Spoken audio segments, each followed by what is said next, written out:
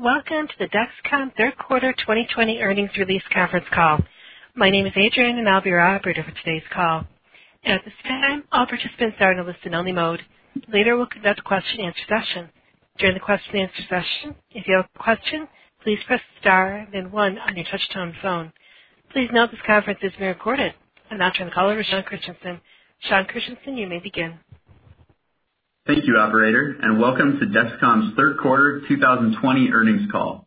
Our agenda begins with Kevin Sayer, DexCom's chairman, president, and CEO, who will provide a summary of the quarter, followed by a financial review and outlook from Quentin Blackford, our COO and CFO, and then a strategic update from Steve Pacelli, our executive vice president of strategy and corporate development. Following our prepared remarks, we will open the call up for your questions. At that time, we ask analysts to limit themselves to one question so we can provide an opportunity for everyone participating today. Please note that there are also slides available related to our third quarter performance on the DexCom Investor Relations website on the Events and Presentations page. Before we dive in, I am also pleased to announce that DexCom will be hosting its biennial Investor Day on Wednesday, December 9th, where we will discuss our business and long-term outlook in more detail. This will be a fully virtual event available by webcast. With that, let's review our safe harbor statement. Some of the statements we will make in today's call may constitute forward-looking statements. These statements reflect management's intentions, beliefs, and expectations about future events, strategies, competition, products, operating plans, and performance.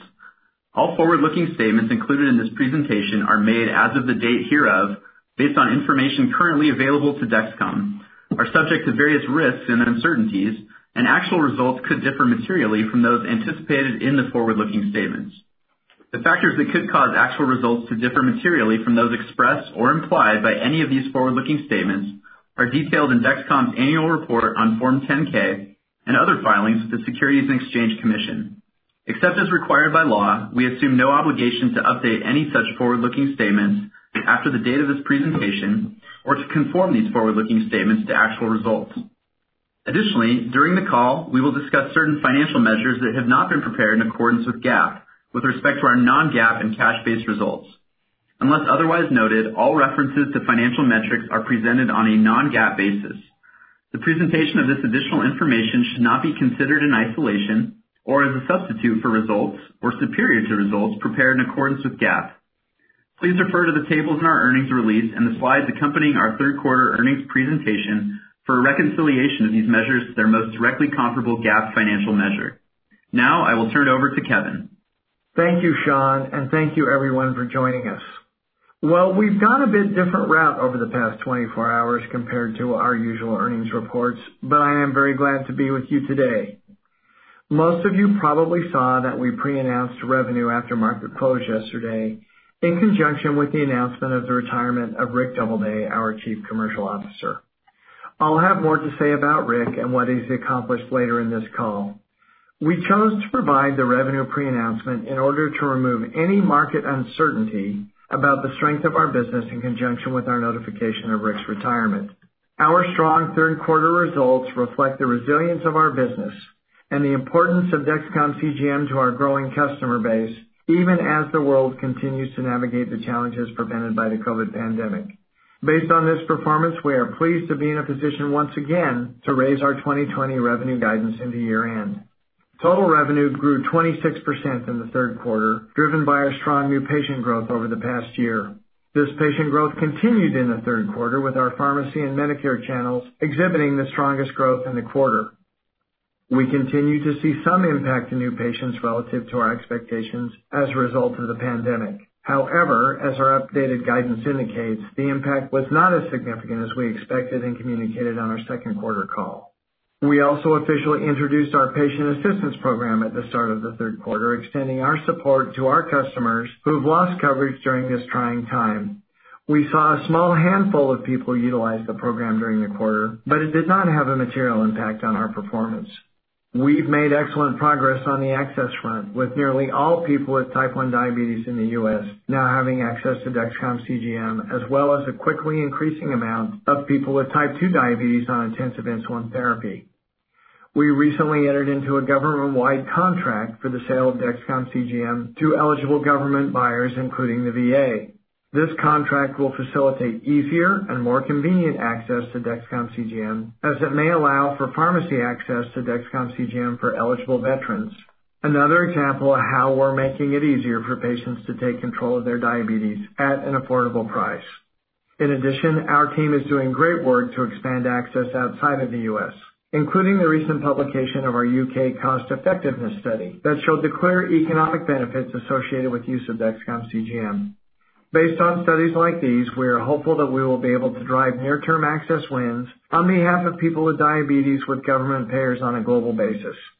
With customer feedback related to G6 continuing to trend at record levels, we have several initiatives underway to extend the DexCom growth opportunity and bring DexCom CGM to more people who stand to benefit from enhanced knowledge of their glucose levels.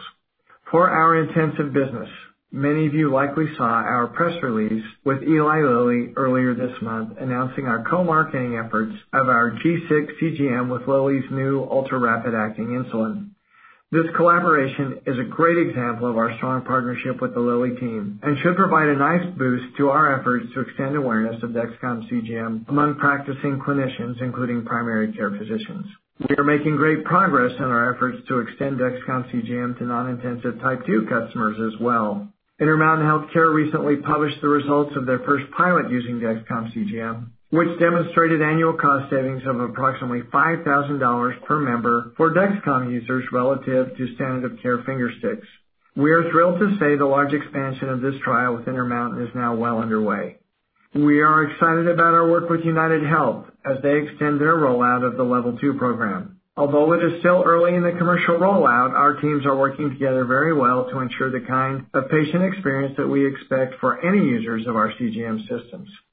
We continue to support hospitals and help protect patients and frontline workers during the pandemic, with more than 200 hospitals reaching out to us about DexCom CGM during this crisis. We remain focused on generating evidence to potentially expedite approval for the use of CGM for patient monitoring. Along these lines, early feedback on the performance of our CGM has been positive, including several recently published articles documenting use of the product during the pandemic. In September, we also announced the creation of a hospital registry to allow us to collect data on DexCom CGM performance efficiently during this time. As we press forward these initiatives with a great customer satisfaction with G6, our teams internally are intently focused on the next steps with G7. We commenced approval support trials for G7 in mid-October. This timing remains consistent with our previous discussions around the impact of COVID to our clinical trial timeline. Although all of us are eager for you to experience G7, we are committed to doing this in the right way and ensuring that the trials are run efficiently and that we bring to market a product that delivers a best-in-class customer experience for DexCom users. We expect to launch G7 into several key markets during the second half of 2021. Given the growth of the business and our expanding patient base, the expansion of G7 into all of our core markets will likely extend into 2022 as we continue to scale manufacturing to support these markets in the right way. There is one change to G7 from our previous discussions. After extensive evaluation and several pre-market studies, we have made the decision to launch G7 first as a 10-day product with a clear pathway to extend the wear duration shortly. Our customers' lives are heavily dependent upon DexCom CGM, and we have high standards to ensure that we meet our commitments to our customers. For example, while our 15-day configuration demonstrates survival rates in the 70% plus range, we don't believe this is good enough for our patients. With that, I will turn it over to Quentin for a financial review. Thank you, Kevin. As a reminder, unless otherwise noted, the financial metrics presented today will be discussed on a non-GAAP basis. Reconciliations to GAAP can be found in today's earnings release as well as on our IR website. For the third quarter of 2020, we reported worldwide revenue of $500.9 million compared to $396.3 million for the third quarter of 2019, representing growth of 26% on both a reported and constant currency basis. Our U.S. business maintained strong performance in the third quarter despite facing the toughest quarterly comparison for all of 2020, as we lapped the 53% growth in the third quarter of 2019. U.S. revenue totaled $398.6 million for the quarter, compared to $308.8 million in the third quarter of 2019, representing growth of 29%. All three of our channels contributed to the year-over-year growth in the U.S., with pharmacy and Medicare standing out as the strongest contributors. in line with our strategic emphasis and our efforts to streamline access for our customers over the last several years. Our Net Promoter Scores approach record levels amongst our users, and in particular, our Medicare customers, including those with type 2 diabetes on intensive insulin therapy, a testament to the simplicity of our DexCom G6 system and the value of real-time CGM knowledge. Our international business grew 17% versus the prior year in the third quarter to $102.3 million and increased 21% on a sequential basis from the second quarter. The impact of the COVID pandemic on new patient starts continues to be felt more acutely in our international markets, especially as some of our core international markets have experienced increased case rates toward the end of summer and into the fall. This is primarily in those markets that have higher administrative requirements to access the technology, which are much more difficult with COVID-related restrictions. However, in markets where administrative burdens are limited, we continue to see strong growth and momentum, with the UK and Canada especially standing out. In addition, we are continuing to benefit from the increased manufacturing capacity that we've driven over the past year, enabling us to extend the G6 offering to additional international markets, including our most recent launches into Belgium and Turkey at the start of the fourth quarter. Our third quarter gross profit was $340.7 million, or 68% of revenue, compared to 62.3% of revenue in the third quarter of 2019. Despite the increased pricing pressure that we have been talking about, this represents our highest quarterly gross margin since we launched G6 in 2018. Our teams have done a terrific job designing cost out of our products and manufacturing processes, in addition to driving greater manufacturing efficiencies as volume continues to increase. We are more excited than ever about where we believe we can take the cost profile of our products over time, further enabling our ability to successfully navigate the lower pricing environment that accompanies our push to enable easier access to our products for our customers through the pharmacy channel. Operating expenses were $245.7 million for Q3 2020, compared to $187.8 million in Q3 2019, in line with our previous commentary. This reflects an increase of approximately 170 basis points as a percent of sales as we invested into some of our key initiatives in the third quarter. The increased spend in research and development is primarily focused on the G7 clinical trials, in addition to finalizing manufacturing readiness in anticipation of our future G7 launch. Within sales and marketing, we are prioritizing our direct-to-consumer marketing efforts given the continued momentum with CGM awareness and the adoption runway ahead, with the results of our early campaigns delivering an excellent return to DexCom. On a go-forward basis, we continue to anticipate an elevated level of operating expenses in the fourth quarter and into 2021 as we move forward with our G7 pivotal trials, manufacturing scale-up, and direct-to-consumer efforts. Importantly, general and administrative expenses continue to lever nicely in the quarter. Operating income was $95 million, or 19% of revenue in the third quarter of 2020, compared to $59.1 million, or 14.9% of revenue in the same quarter of 2019. This reflects a year-over-year improvement of 410 basis points in operating margin for the quarter. Adjusted EBITDA was $146.9 million, or 29.3% of revenue for the third quarter, compared to $92.5 million, or 23.3% of revenue for the third quarter of 2019, an improvement of 600 basis points. Net income for the third quarter was $93.6 million, or 94 cents per share. We closed the quarter in a great financial position with more than $2.6 billion in cash and cash equivalents.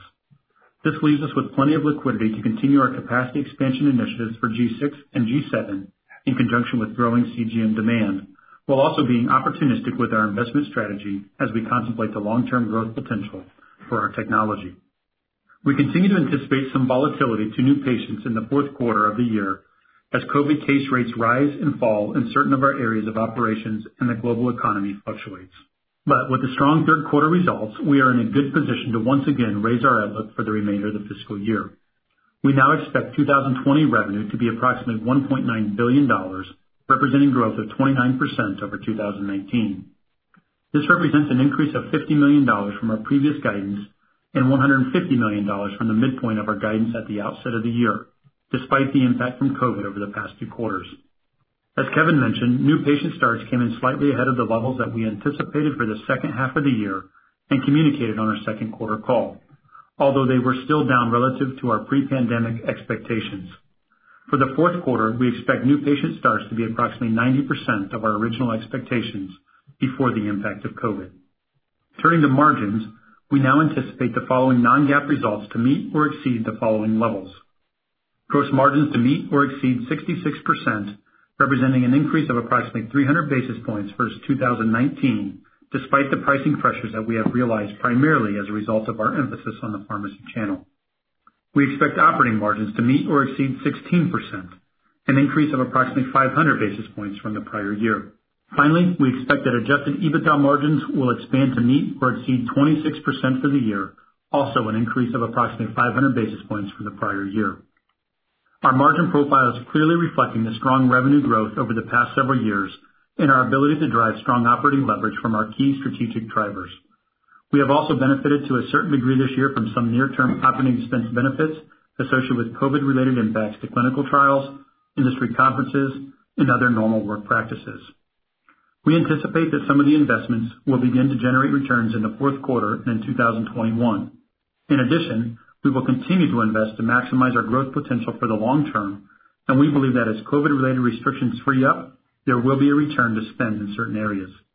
So, while we expect the organization to continue to progress, the cadence of margin expansion may not continue at the same magnitude or with the same predictability as we've seen this year. With that, I will now turn the call over to Steve for a strategic update. Thank you, Quentin.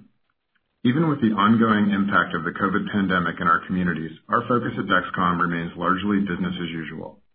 This means that we are focused on our patients, striving to ensure that they are cared for and empowered by DexCom CGM in this time where glucose control is as important as ever. This also means that our teams are focused on executing on our core strategic priorities to best position DexCom to capitalize on our growth opportunity.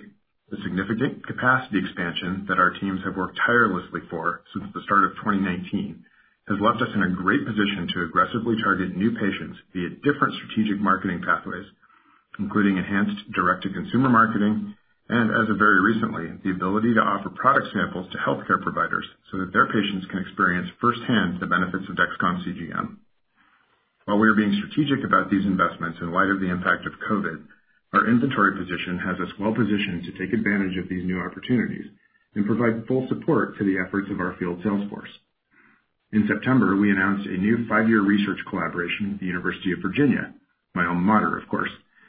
This agreement enables additional resources for our Charlottesville team as we look to innovate our artificial pancreas algorithm technology. We look forward to developing additional tools to offer our pump and smart pen partners to simplify the experience of managing diabetes for our collective customers. We'll also use the collaboration to advance our data analytics capabilities and research programs as we demonstrate the clinical value of DexCom CGM for customers outside of our core intensive insulin-using population.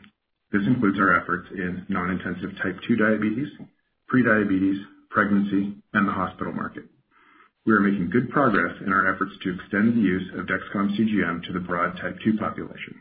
This includes continued traction in our type 2 intensive segment, where the recent VA contract adds to our significant reimbursement progress thus far in 2020. With Medicare, United Healthcare, Aetna, the VA, and others now covering DexCom for the type 2 intensive population, we are confident that this will be a nice growth driver for the company and a great outcome for those with type 2 diabetes on intensive insulin therapy. But we are equally excited about the work we are conducting to demonstrate the value of DexCom CGM for the non-intensive type 2 community. In addition to our work with Level 2 and Intermountain Healthcare, which Kevin mentioned, we will kick off commercial pilot programs with several of our key digital health partners in the fourth quarter. Our automated insulin delivery partnership strategy continues to support our growth and position DexCom to lead the shift toward connected devices for people with diabetes on intensive insulin therapy. Tandem's Control-IQ became the first automated insulin delivery system driven by DexCom technology earlier this year and has quickly generated great momentum for both companies and, more importantly, great outcomes for users of the system. As we draw closer to the start of 2021, we are excited for the anticipated launch of Insulet's Omnipod 5 system in the first half of next year. This represents another important step for DexCom, as we will have integrated systems commercially available that are arguably best-in-class solutions for both tube and patch pump technologies. And with our integration work with Eli Lilly, Novo Nordisk, and Ypsomed progressing as well, we believe that DexCom is well positioned to support our core markets for users of insulin pump and smart pen systems in the years ahead. With that, I will pass it back to Kevin. Thanks, Steve.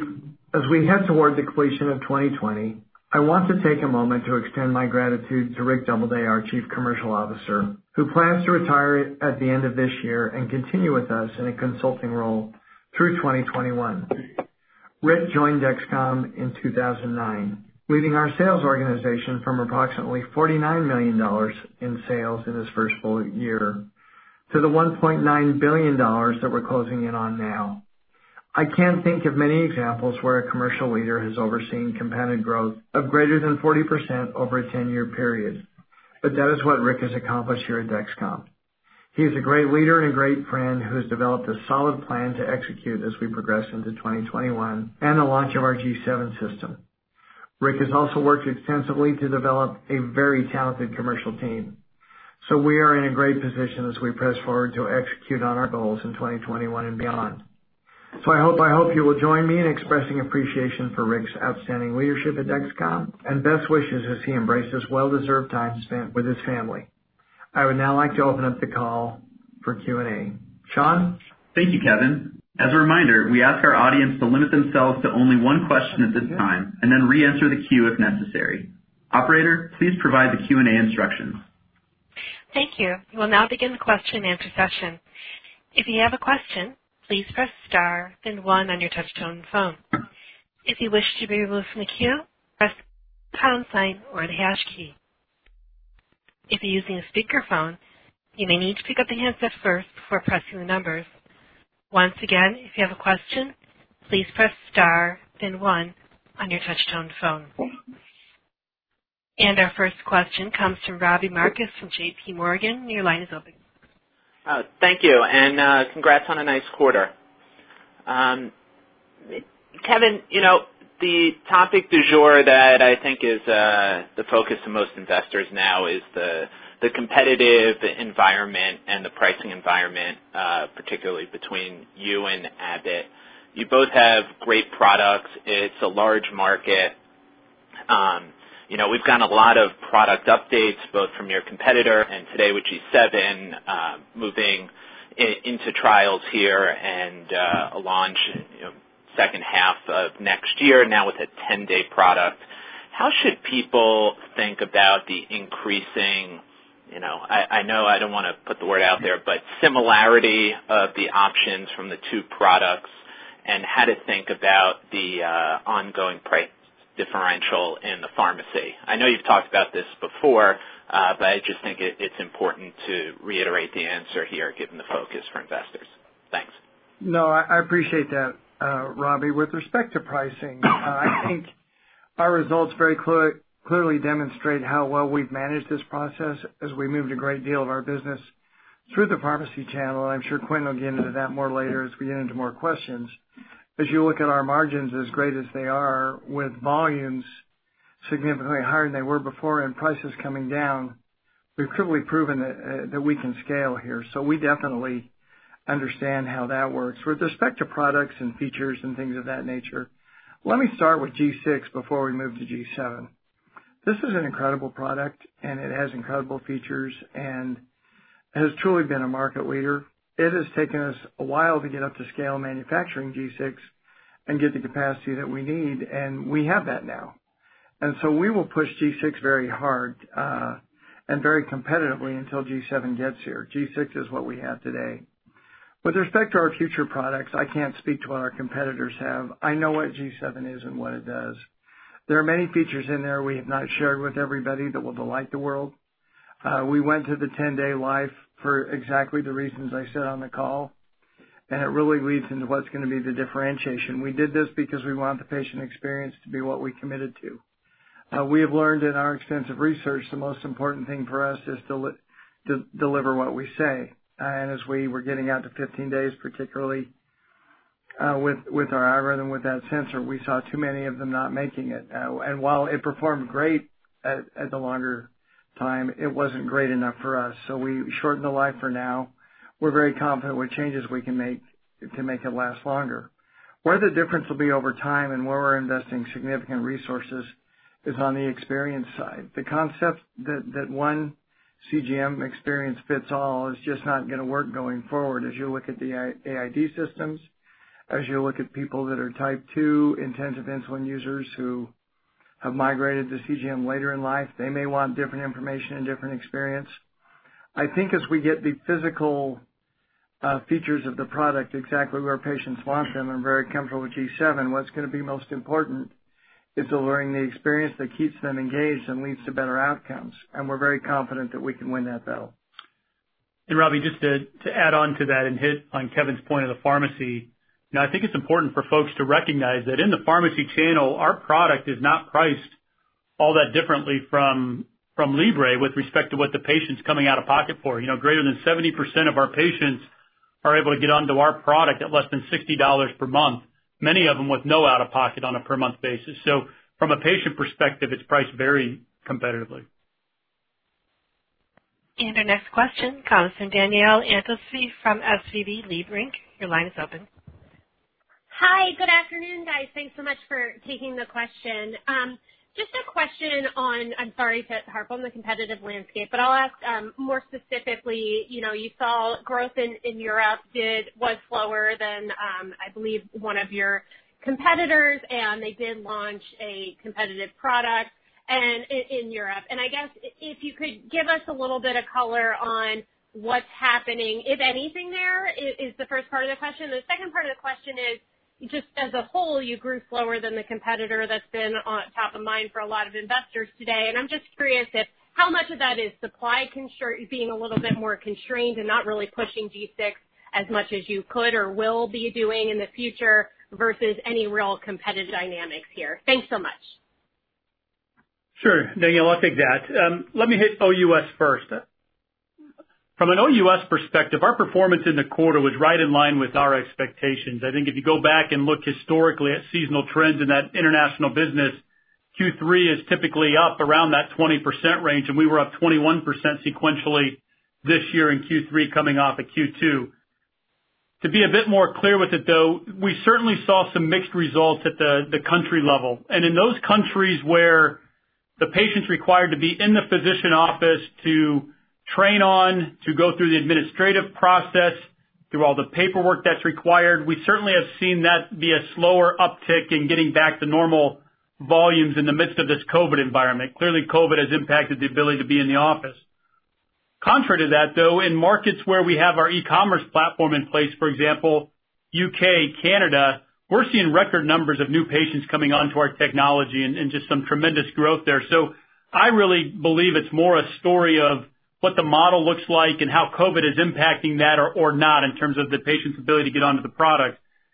And I think, if you look across the competitive landscape and you go back to some of the commentary that's been put out there over the course of the quarter, for those folks who are more focused in the IIT space, which happens to be where we're primarily focused today in our international business, I think you've heard them speak to some softness in the international business as well. So I think what you saw, come together for us was right in line with what the market is seeing.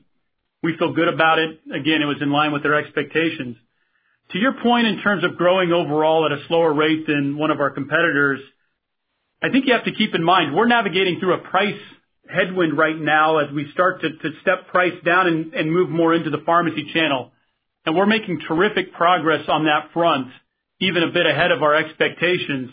And if you were to look at the third quarter in particular and the 26% revenue dollar growth that we put up, if you were to look at that on a unit volume perspective, I believe we put up market-leading unit growth in the quarter itself, growing nearly 40% from a unit perspective. That's better than anything else out in the marketplace right now. So I think when you adjust for price, which is a bit specific to us, and you really look at patients and unit volume, I think we're putting up market-leading performance. And our next question comes from Matthew Blackman from Stifel. Your line is open. Good afternoon, everyone. Thanks for the question. I wanted to touch on the comment from Steve about sampling, and if you'll indulge, I'll just have two intertwined questions on the topic. The first one is, how should we think about the potential impact of sampling on type 2s versus type 1s? Would you expect it to be more impactful for type 2s than type 1s?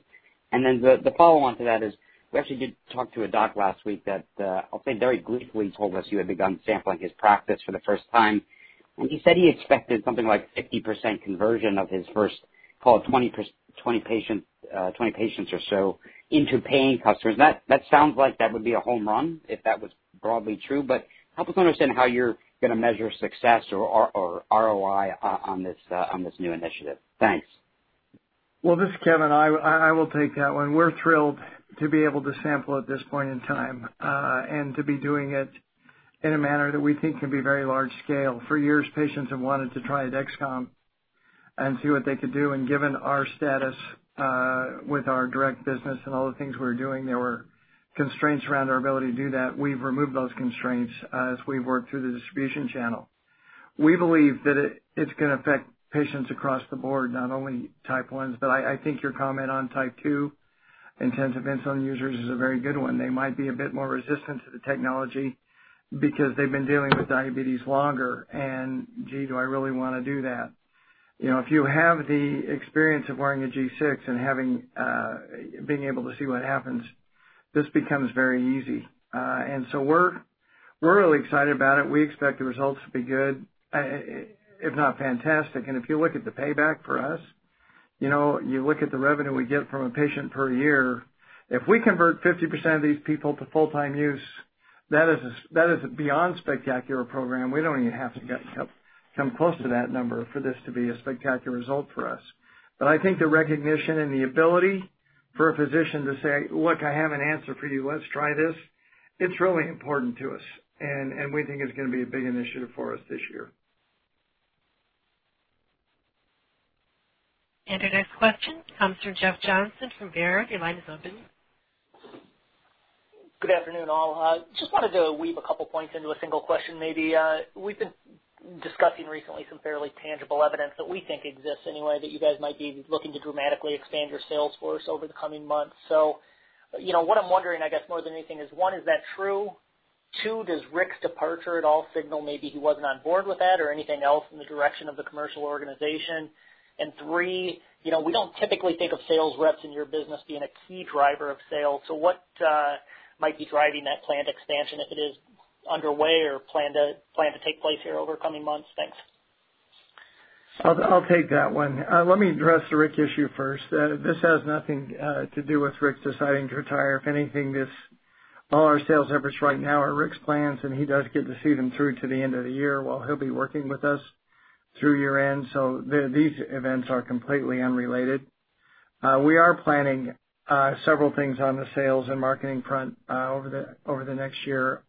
We won't reveal all of them, but what we do believe is we do need more coverage in the field, particularly as we look at the HCP community and those who are not endocrinologists, as you get into primary care physicians who are seeing more and more of these patients. We need some access there, and we need some more feet out speaking to them. We're very cognizant of the return our sales force has for us, and I would disagree with you. Our sales team is great, and they do provide a lot of benefit to our company. They are a great voice and really our face of the company in many of these geographies. So I disagree with.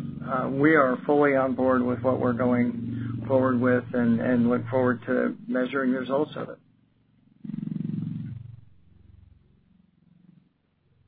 And our next question comes from Joanne Wuensch from Citibank. Your line is open. Good afternoon, and thank you for taking the question. Can we pause for a little bit on your comments regarding pricing versus unit volume? At one stage, I think we were looking at a little over $100 million headwind in terms of pricing in 2020. Is that sort of the same number that we're thinking about? And then the second part of that is, at what stage do you close the gap in pricing so that unit volume strength really shines through? Thank you. Yeah, Joanne, this is Quentin.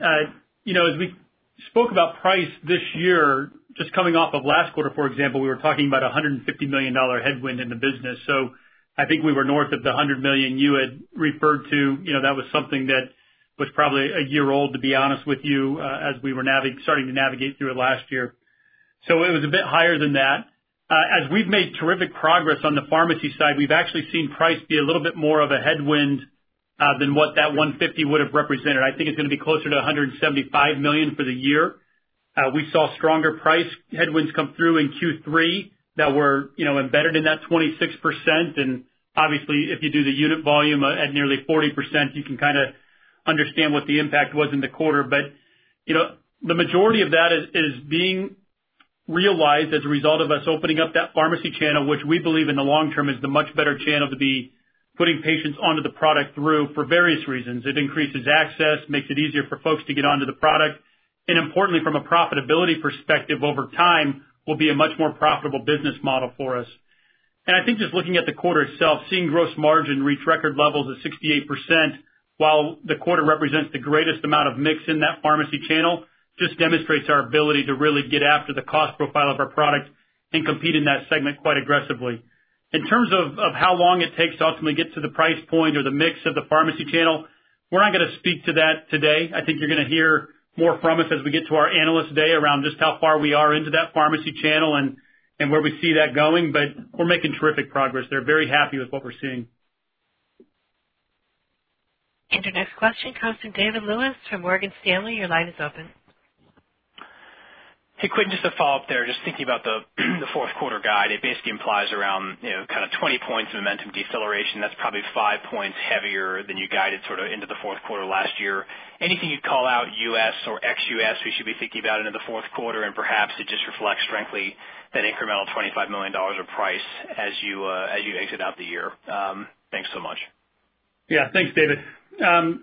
Let me talk through a little bit of the assumptions that we've made as we head into Q4. I think we continue to operate in an environment where there's not a great deal of clarity with respect to how COVID is ultimately going to impact the business, and we want to be prudent and thoughtful around how we set those expectations. First and foremost, as we move more and more business into the pharmacy model, as well as the Medicare business continues to grow at a strong rate, the seasonal impact in the business is going to shift. You're not going to see nearly as much revenue show up in the fourth quarter as the patient's no longer really incentivized to take advantage of a scenario where they might have already met their deductible and they're going to load up on product as they exit the year. So the seasonal trends in the business are going to look a little bit different as the mix in the business shifts. With respect to COVID in particular, our best estimate at this point in time is that we're going to see about a 10% impact to new patient starts in the fourth quarter. If we navigate that more successfully, then terrific. There's going to be some upside to the number, but that's our best estimate at this point in time. And then I think that the other thing to consider is the fact that we put in place the patient assistance program that really hasn't had an impact on the overall results just yet. We saw it start to take place in Q3, but it didn't impact us in a material way. But if you think about it, that was put in place to help those patients who ended up being unemployed or just couldn't afford the product in general. And most of that started to happen back in the second quarter as COVID really started to take place. And if you think through that scenario, you've got, patients who would go on to COBRA for a period of 2 or 3 months. They typically would make their last purchase of a quarter's worth of supply, so another 3 months of product. And that puts them right into the fourth quarter when they're going to be making their next purchase, which is when they would now be coming onto the patient assistance program. So our belief is that's going to be a bit more impactful in the fourth quarter than what we've seen in other quarters. I think when you take those sorts of things into consideration and you try to quantify those, if you were to exclude them, you'd see a growth rate right back in line with what you've seen year to date. And our next question comes from Matthew O'Brien from Piper Sandler. Your line is open. Afternoon. Thanks for taking the question. Kevin, the comment that you made about not seeing what you wanted to see from day 10 to day 15, is that because you can't hit the ICGM designation? Was it just the adhesive wasn't working? The algo wasn't quite right? What exactly does that mean? Do you think you're going to have an ICGM designation for G7 when you get out to 15 days? And then on the 10-day sensor, is it going to be a cheaper sensor? Because I know cost is a big gating factor for some people. Thank you. So let me start with pricing. Again, we currently sell a 10-day sensor, and pricing is very much based upon the cost per month, whether you buy two sensors or 3 sensors. As we bid these contracts, CGM is a monthly cost. It really doesn't get down to the unit. Excuse me, particularly as you look at the way our contracts are negotiated with respect to transmitter and receiver prices, and you get into rebates on various components. So the cost per individual sensor really doesn't matter. It's what we can make and what we get reimbursed for in a given month.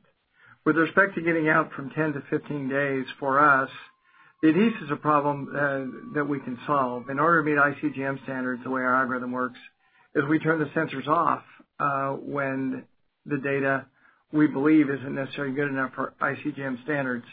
Many of our patients would argue that the data is just fine when we shut them off, but that's how we look at this and how we run it, we saw that we're basically shutting off more sensors than we wanted to right now, and we need it to perform better. As I said earlier, we can get 70% of them to 15 days without any trouble, but 70% in our mind is not good enough for our patients. We'd rather have a better reliability number and go 10 days. It is a cost issue more than anything else, and over time when we get to 15, the COGS will obviously be less. But as you look at our G6 performance with our 10-day sensor now and the cost profile that our ops team, Quentin and the team have created, we're very happy with that, and we're very comfortable going forward with G7 with 10. We'd like to make it 15, and we'll work on that as soon as we're done with the 10 filing. We expect everything we do to have an ICGM designation, by the way, so there won't be any backing off on that. And our next question comes from Travis Steed from the Bank of America. Hi, thanks for taking the questions. Just wanted to get a little bit more color on the G7 timelines. You mentioned key markets in the second half of next year. Does the U.S. fall in the second half, or is that going to be more 2022? And then on the U.S. pivotal trial, when do you expect that to actually finish enrolling? We're not going to give all those timeline details out for competitive reasons more than anything else. Our policy in the past has been more to announce approvals rather than to give a bunch of details on the studies. I did say that we've started our studies with respect to generating data for approvals. By saying multiple geographies, that obviously means there will be international launches. To the extent we launch in other places has yet to be determined. Right now we're focused on a number of efforts getting ready for that, and the complexity of G7 for us is actually it's kind of a blast. It's very exciting to go through a change as big as we're doing, but literally every single process in building this is different than what we've done before. And so we are getting factories and capacity up and running. The lines will be fully automated. We want to be completely ready to manufacture tens of millions of these things at launch rather than just a few. And in fairness to our commercial team and everybody in the field, we spent all of 19 living on about 3 days of finished goods, and we're not doing that again. That won't be, I have every confidence that will not be the delay on launch. It'll be getting all the approvals in, but we'll launch it in the appropriate time frames and give color as the situation evolves. And our next question comes from Mark Cancer from William Blair. Your line is open. Hey, good afternoon, guys. Thanks for taking the question. Yeah, I wanted to follow up on the G7 launch and just operationally, have you guys been able to start working through some of those payer contracts, or are they asking you to wait? And I ask it just because of that lack of the transmitter, whether that's going to then structure that G7 sales cycle on an annual revenue basis where maybe days per sensor don't matter as you extend further into the life of that, or is it going to be sensor only?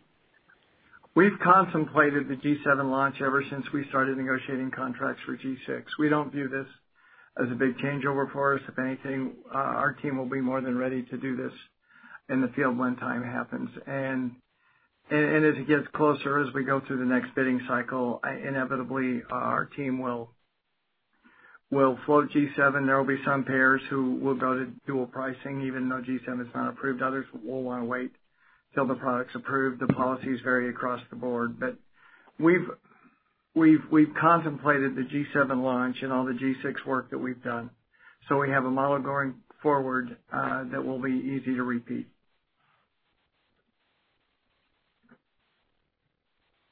And next question comes from Ray Denhoy from Jefferies. Your line is open. Hey, thank you. Maybe, Quentin, one for you about the gross margin. You know, it's been pretty impressive to see the gross margin expansion, even as you guys are absorbing all of this price. And I guess the question is whether, or really how long you can keep doing that. Is there a level at which, gross margin can, has to stop going up and actually starts to go the other direction as pricing continues to come down? And I appreciate G7 represents kind of a step change in that, but as we're still on G6, how long does this keep going? Yeah, Raj, great question. We couldn't be more excited about where we've been able to take the cost profile of our G6 product. And keep in mind, we're doing that at a time where we've created record inventory levels for the company, which just open up more and more growth potential and growth avenues for the organization that we can start to pursue. So we're excited about that. we're currently at our lowest cost point to date on G6. And I think there's quite a bit of runway still in front of us with respect to take cost out of that product, particularly as we keep pushing significant volumes through the plant.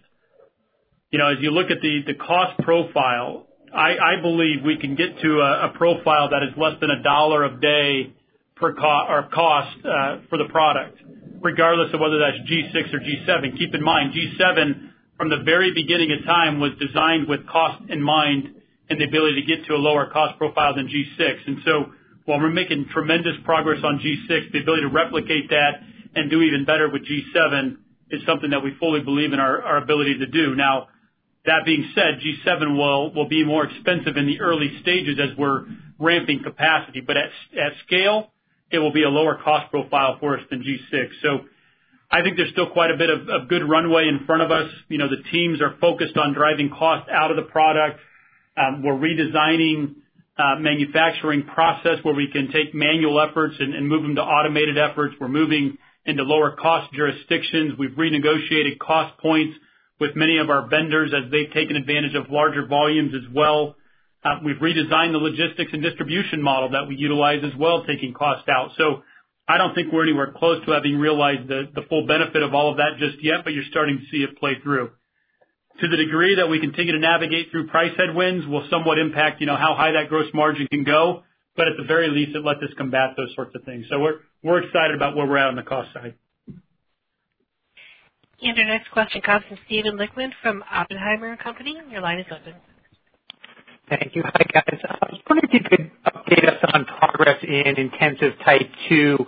Are you seeing momentum now on the commercial side with the wins you talked about with United and more recently Aetna? And about where do you think we are in terms of the market on intensive type 2 CGM penetration? I'll defer to Steve or Quentin on the market penetration. I can just tell you anecdotally what we're hearing is very much as these patients are getting covered, the technology is getting to them. We've always had type 2 intensive insulin use coverage in Medicare. In that respect, I think our biggest barrier there, and again, it talks to sales force expansion and messaging, has been getting in positions to recommend it to those patients and making everybody aware. So we're happy with that one. On the penetration side, Steve, what we said on the last call is that our type 2 business was exceeding 20% of our patient base. I don't think we're prepared to update that today, but the other, the point that I would want to make on even just the intensive type 2 space is that the addressable market is simply larger, right? So whether you're looking at the U.S. business or you're even looking at the European or the other foreign markets, in the U.S., we're looking at a patient opportunity of probably pushing like 2 million patients, where we used to use a number of maybe like 1.5 million in the U.S. I think the data that we have suggests that market opportunity is a lot bigger. So, while penetration certainly isn't there, we're making great progress on the insurance front, and it's a huge market opportunity as we look to continue to expand the intensive business.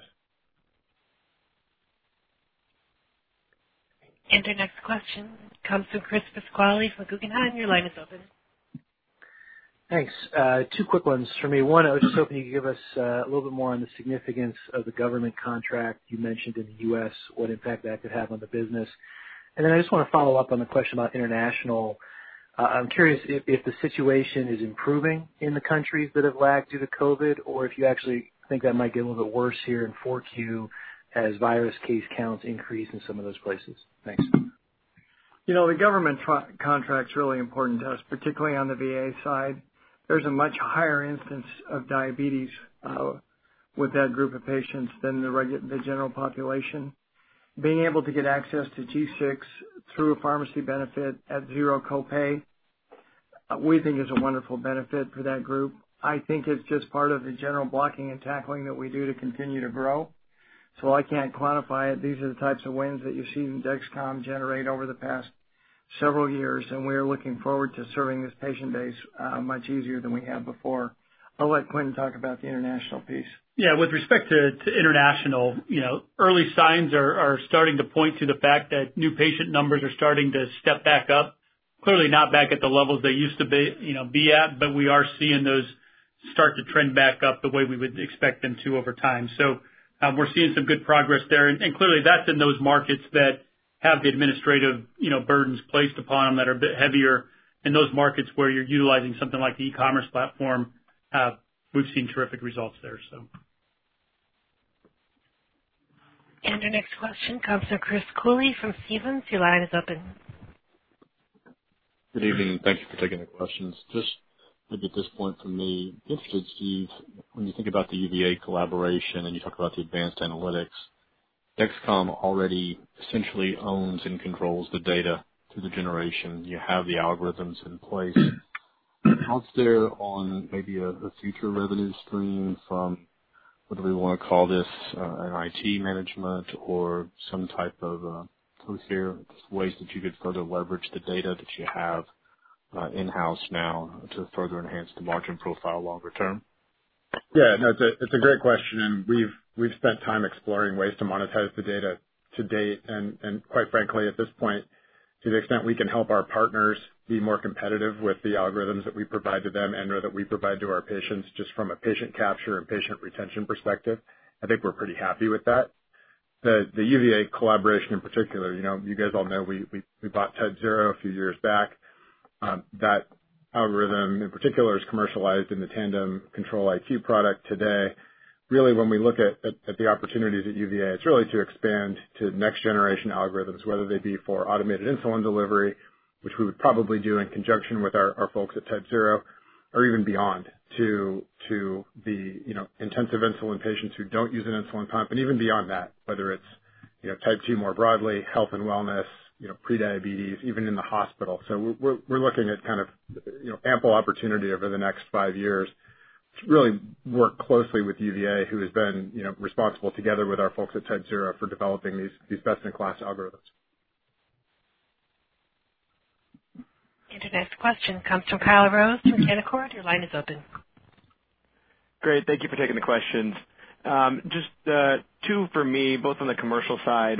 First, on the DTC program, can you help us understand, I guess, the ongoing effectiveness of the program and where you're at with respect to rolling it out and realizing the value and the return on investment from those DTC investments? And then secondarily, are you seeing changes with respect to, your referring, physician mix? Obviously, you talked about maybe making some sales force investments as you move more into the, non-endos. Just trying to understand, how those different channels have different, sales and marketing needs. Well, with respect to DTC, we have rolled that out, and we're going very strong here in the fourth quarter.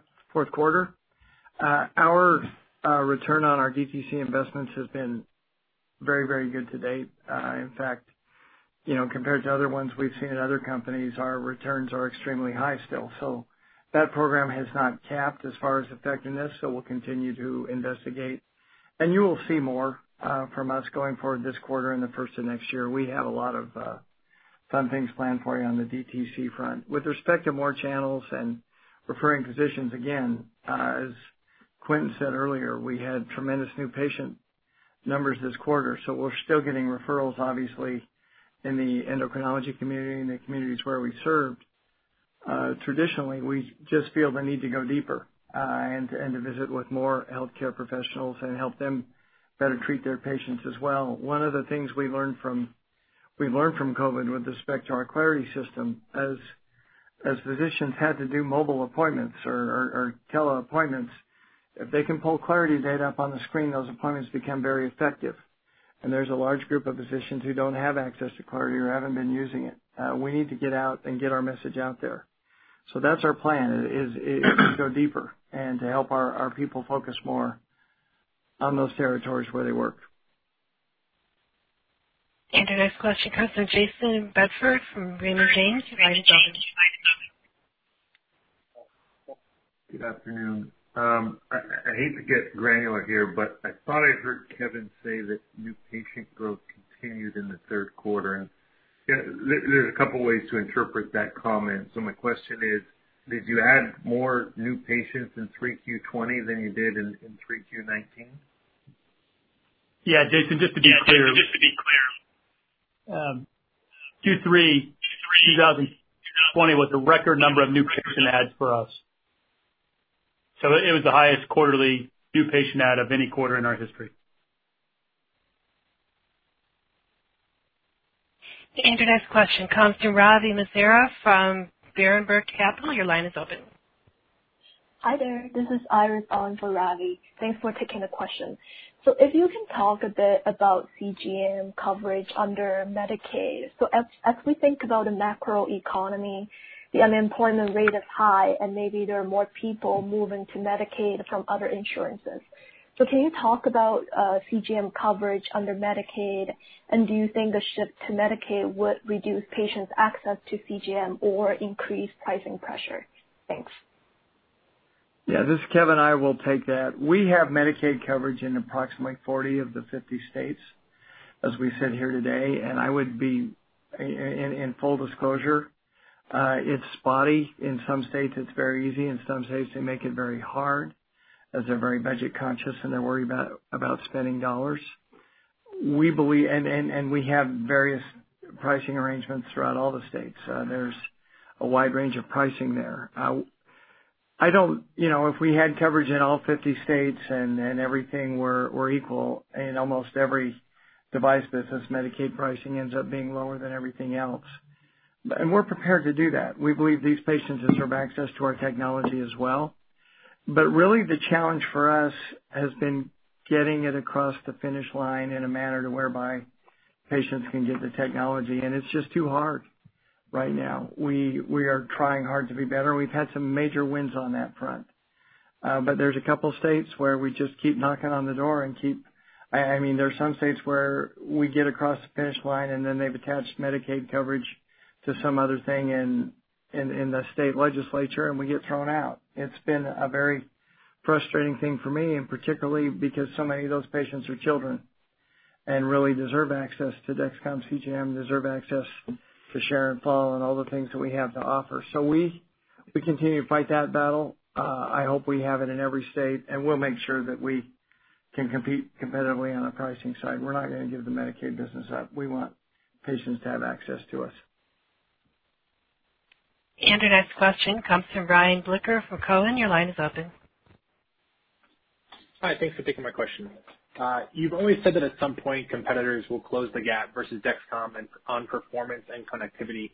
Assuming this happens at some point over the next 1 to 2 years, do you believe DexCom can differentiate versus its competitors via the software around the CGM and accordingly sustain some degree of premium price long term?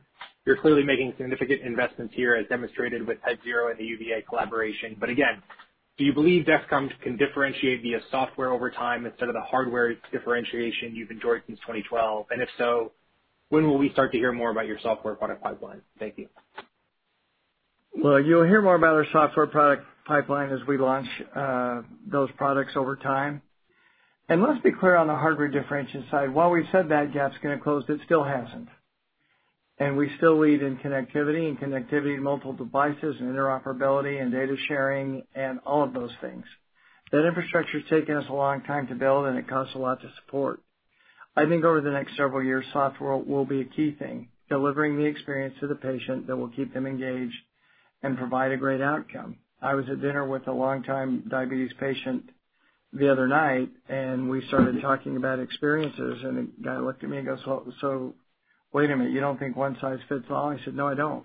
I think at some point in time you'll see from DexCom different software offerings. So stay tuned on that one. I think the other thing that everybody needs to understand also about this market as we look at our next several years is just the challenge of scale. And we've lived through this. As we continue to invest in factories, we've got G6 pretty much built out now. That took us a couple of years, and now we're investing heavily in G7. You're looking at somewhere between $500 million and $1 billion in capital investment on our part to do this, to get to where it needs to be, to get these products at the cost basis they need to be, but also automated and at scale so we can deliver the volumes that we need. And that will be a differentiator as well.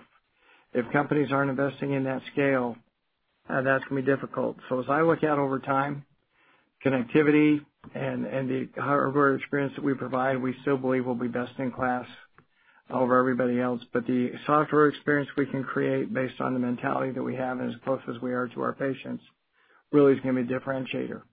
As far as premium pricing over time, we will continue to work towards that end, We've done very well in our pricing schemes now, but as Quentin alluded to earlier, with our shift to the pharmacy and many of our patients to Medicare, that's becoming our pricing models have moved in the way that we thought they would. I do think there are things we ask CGMs to do that are worth more than other things. And as I look to this in the future, I do see an experience, this is just me personally, that is worth a higher price than some other experience. And conversely, I see some other experiences that may not be worth as much as what we charge today. So stay tuned on that. As I mentioned some of the other day, we've kind of created this industry from 2012 to now, and it's going to be fun to evolve on over the next several years as well. Your next question comes from Larry Biegelsen from Wells Fargo. Your line is open. Hey, guys. Thanks for fitting me in. Quentin, any color, preliminary thoughts on 2020, how we should think about 2021 relative to 2020, the 29% top-line growth you're guiding to in 2020 and the operating margin of greater than 16%. Any high-level thoughts? Thanks for taking the question. Yeah, Larry, we're not going to talk about 2021 on the call today. Clearly, we believe there's tremendous opportunity for growth in front of us, given just the fact that there's so much awareness to continue to be had around our product. I think we've been clear from a profitability side. We're going to be disciplined in this organization, and we're going to make the right investments where we need to open up new growth channels into the future. And all of that will be contemplated in the guidance that we ultimately end up providing for 21, but we're not going to do that today. And that concludes the question and answer session. I'll turn the call back over to Kevin Sayer for final remarks. Thank you. I again want to thank everybody for participating on our earnings call today. I really can't emphasize enough how strongly our teams have performed during these incredibly unstable times. $500 million in quarterly worldwide sales at a time when our field teams have had very limited access to clinicians and have had to be very creative to figure out how to get the message out to patients. We've raised our guidance now for 3 straight quarters. We have gross margins approaching 70% during a period of managed price reduction, combined with unit volumes being more than double what they were 2 years ago and significantly higher than last year at this time. We have operating and net income levels higher than we've ever had before during a period when our customer satisfaction scores are also at all-time highs, far in excess of those of our competitors. We are doing our best on our commitment to our patients. Innovation continues to thrive here. I personally learned more about sensor technology in 2020 than any of the other years I've been here. All of this is pushing towards tremendous innovation going forward, and as we see the use of CGM in other applications and some of the things some of our data partners or our payer partners are going to be able to do with this data going forward, never been more bullish about innovation and what's coming in the future. And barriers to our new markets are coming down. As we've navigated our way through the hospital experience and learned there, our type 2 efforts with the program Steve talked about earlier, we're making progress in multiple markets for the future, so we'll be able to address those. You can't do all these things without a remarkable team. I want to express my gratitude to everybody on the DexCom family at this time, but I remind everybody of one thing. We are still at the very beginning of this journey, and it's only going to get faster from here. Thank you, everybody. Thank you, ladies and gentlemen. This concludes today's conference. Thank you for participating, and you may now disconnect.